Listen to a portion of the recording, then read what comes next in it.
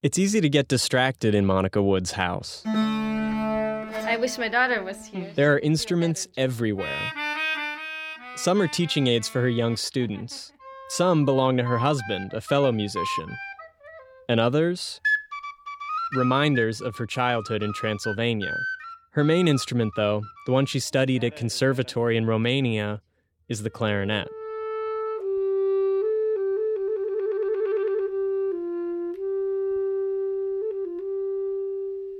I like to warm up a lot with Hungarian music. It's just part of my culture and I can get my emotions out better. It's very much like singing. Monika's been playing classical clarinet since the 5th grade. That was when she started going to music school. By the time she finished her training over a decade later, it seemed like Monika was destined for a life at an elite conservatory. But then, Cape Cod happened. Monika fell in love, got married, and moved to the Cape in 2006. All of a sudden, she was far from the big cities where classical music thrives.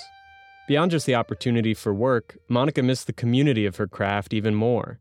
That community didn't exist in Brewster. That's when I had my first culture shock, I think. Because here there is no like a walking street. So you take your car everywhere. You don't have many chances to meet other people. That's when suddenly I realized I miss my friends, I miss my food. I don't know how to garden here. Nothing works. Like I put the seeds in the ground and nothing comes out. Homesick, Monika put her clarinet back in the case. That phase didn't last long, though.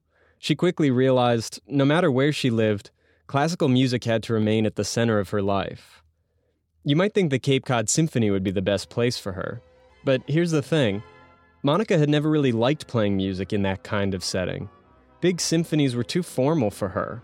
Even back in school, she had preferred playing in smaller, intimate chamber groups. Outside of school, she had been drawn to her hometown's more unorthodox venues.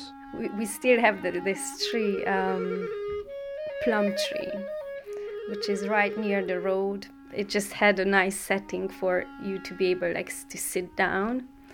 So I would take my clarinet up on top of the tree and just practice clarinet. Our horse liked it.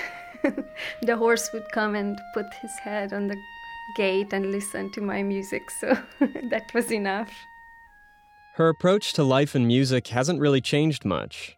In fact, it was busking with her clarinet on the streets of Provincetown that helped her fall in love with Cape Cod in the first place.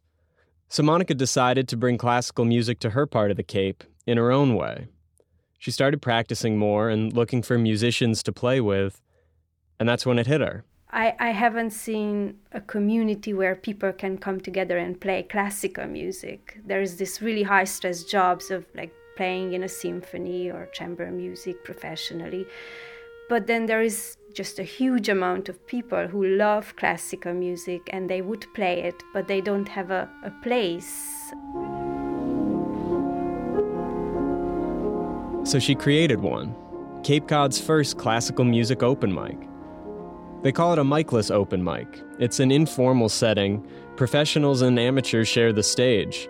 It found an audience almost immediately. I somehow knew that people will show up. I just felt it's a great idea. I felt really inspired. She also started to play in public with friends. Usually they perform classical music in front of a local coffee shop. Well, when the weather's nice enough. For Monika Woods, a life with classical music doesn't require an elite symphony or formal recital hall. Like for so many musicians, Monika's found that it really only requires two things: music and people to share it with. Do you have a dream gig or dream venue? No. I just play anywhere I want. I mean, the kind of social life you could have with music. Once you start music, it's really hard to leave it behind or not to do it anymore. For WCAI's Creative Life, I'm Dan Richards in Brewster.